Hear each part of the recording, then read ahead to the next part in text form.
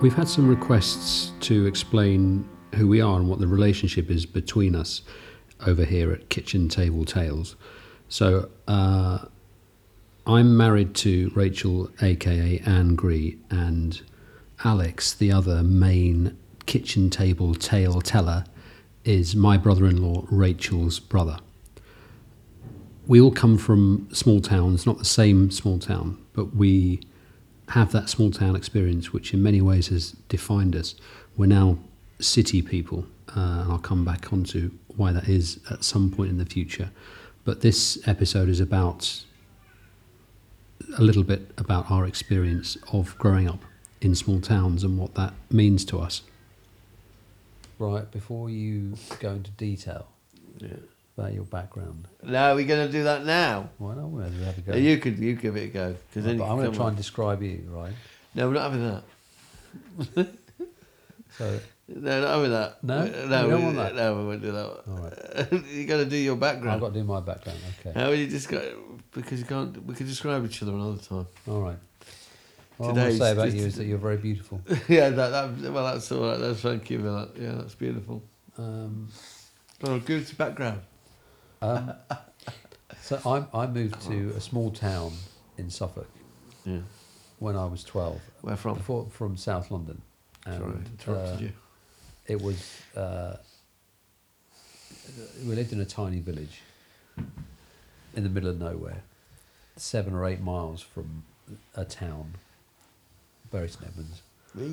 And so the first few years there were I quite enjoyed them, you know, sort of living in a village, and I had this idea of this kind of country lifestyle and cycling about and all the rest of it, and that was quite good as a younger child. And then of course you want to get more into the towny stuff, so I spent a lot of time in a small town, Bury St Edmunds, and it was pretty awful.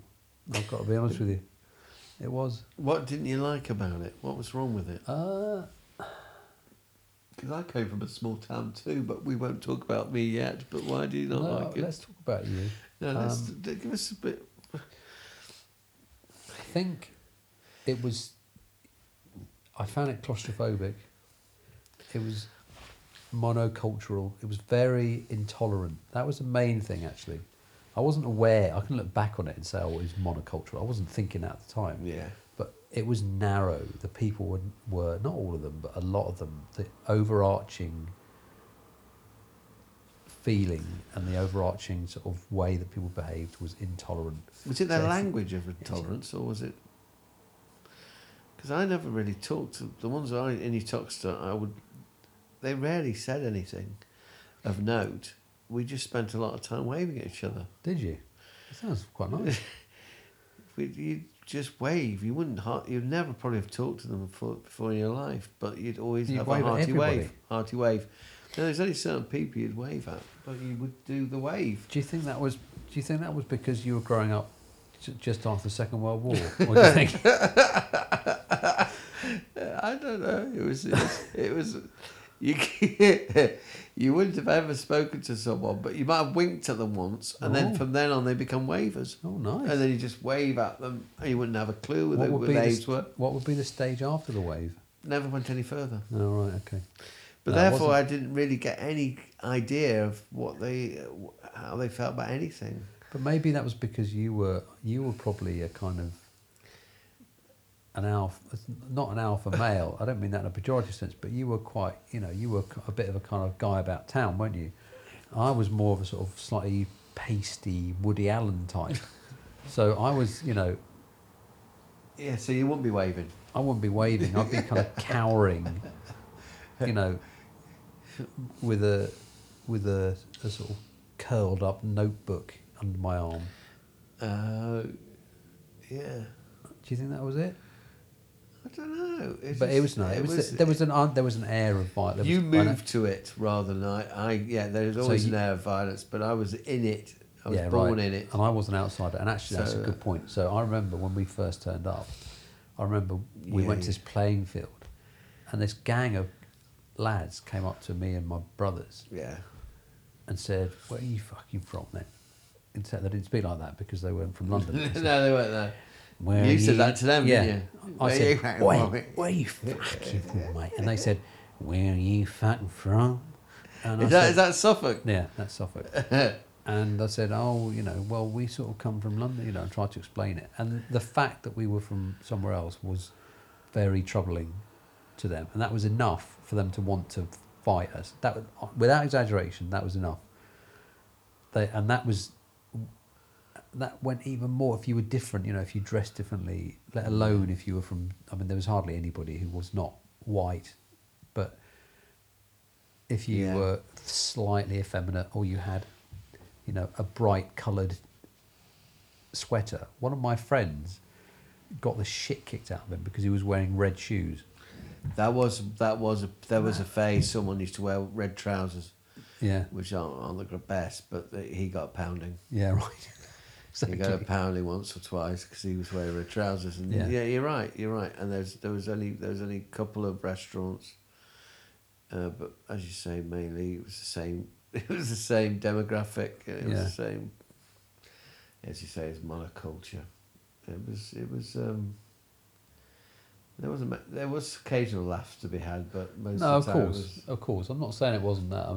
And what that does make you do is it forces you to find people that you identify with. Yeah. And it makes you, I think, define yourself.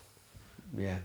In terms of music and whatever you're interested in, whatever it might be. So you're going to find your little gang. Yeah, because you find your gang and you're protective about it, and it makes you passionate about what you are into. So that was the positive side of it. But it was incredibly conservative with a small and a big C where I was. It really was, Is that where Stephen Fry's from? He was from Norfolk.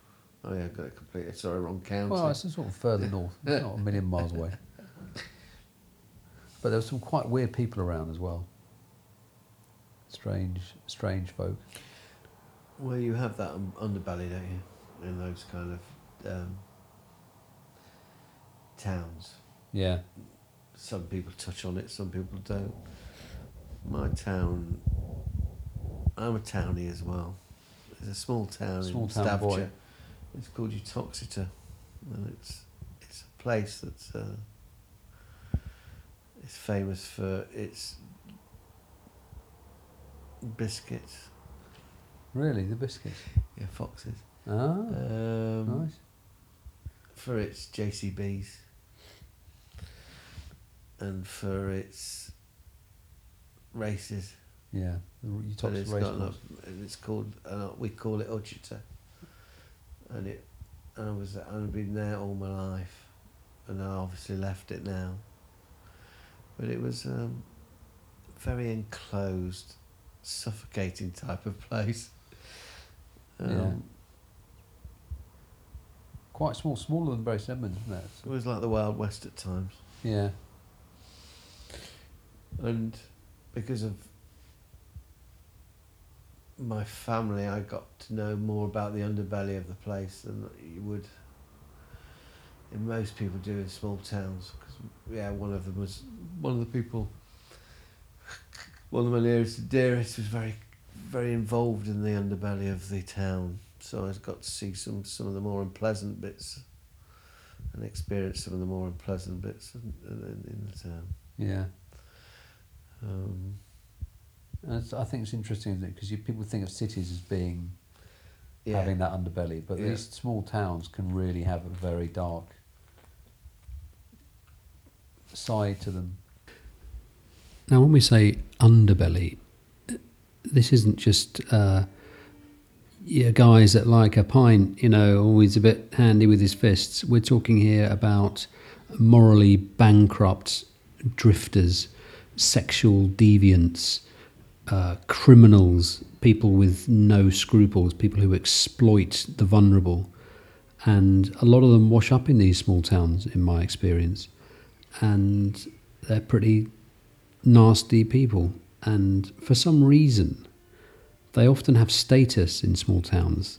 I don't know if it's because many of them have a capacity for violence. I don't know if it's because they have some sense of glamour attached to them because they're often big characters, but they are there and they're well documented. And if you watch the work of Shane Meadows, particularly things like Dead Man's Shoes, which is an extraordinary film, you'll see references to that underbelly, and it's dark, it's black as night, and in many ways those people can define the tone and the experience of the town when you are growing up and when you're starting to go out and go into pubs and so on and so forth.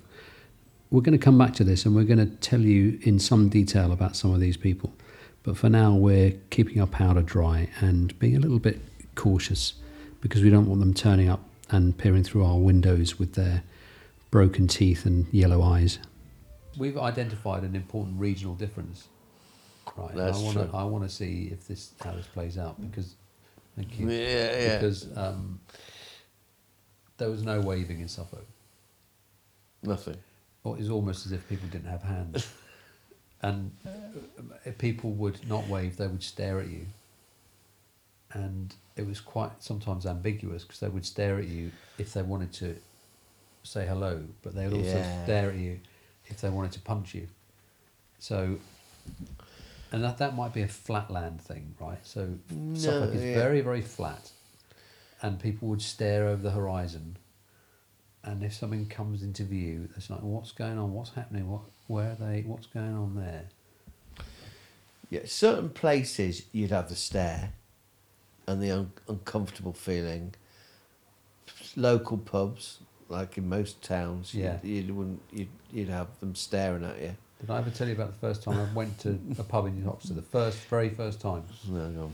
So it was when I met Rachel. The first time I went up to Uttoxeter. We arrived on a Friday evening, driven up from London. Yeah. Rachel said, let's just go for a quick pint before the pub's shut.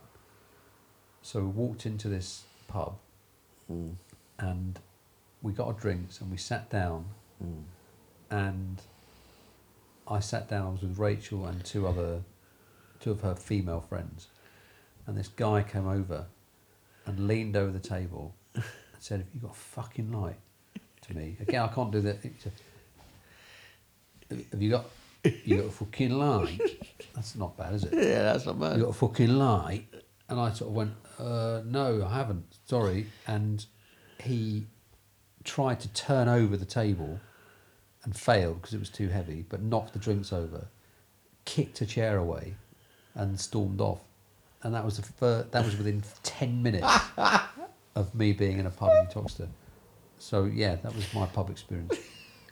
But you're saying people wave. It sounds like the Truman Show. So everyone just waves at everyone. Yeah. But during the day, when it's a nice summer's day, you'll get a lot of people waving. And this is people who don't know you. Yeah, you just hardly know. You know them because you might have just bumped into them in the past. Right. And they remember you and they wave. So you have, on the one hand, you have the unpleasantness when you go into certain places. Mainly just pubs, really. Yeah. Sometimes in the restaurants. Small town, village pubs are dicey, aren't they? Yeah, dicey. They can be very dicey. But then if you're in the main street during a day, market day, could be a lot of waving going on. Yeah. So you've got chalk and cheese. Do you still wave? I wave, but it's not in places like London and South. People aren't great wavers. Not big wavers, are we? No, and I've tried on the tube. But Yeah, the buses. Nobody's not interested. Well, it's basically, they don't know you anyway. So why are they going to wave back? That might be the reason. Yeah. It can be awkward. A sort of stunted wave when you sort of start and then stop is very hard to pull off. No, I would never wave. I only wave if I see people from my old town. If you leave someone's house, so Rachel's preference, when somebody leaves our house, she will leave the door open and wave at them as they go down the stairs for quite a long time until they're outside. Yeah. And she will then sometimes wave move the window to the front of the house. I loved it when she used to wave at the window. She's done it so much now. No, she's pulled back on the waving. Why has she stopped? Maybe it's all that time in London, I don't know. It's interesting to know where in the country this waving's going on. Yeah. Is it just a Midlands thing, or do the Welsh wave? Yeah. I reckon they definitely wave. I think it's something we need to look into. Yeah. Regional waving. So nothing in Suffolk, nothing down here No. in London. A lot going on in the Midlands. I think it's brilliant, actually. I think waving's a kind of, as you say, it's a pleasant thing to do. No, it's light. It's welcoming. Welcoming. It can make people look a bit cretinous on if it's done excessively. Is my only caution. I might wave at someone tomorrow In who the I community. know, but don't know well, but I know them by face. Yeah. See what happens. It might be a ripple effect. Might be a ripple effect. Pass it forward kind of thing. All right, we'll return to this.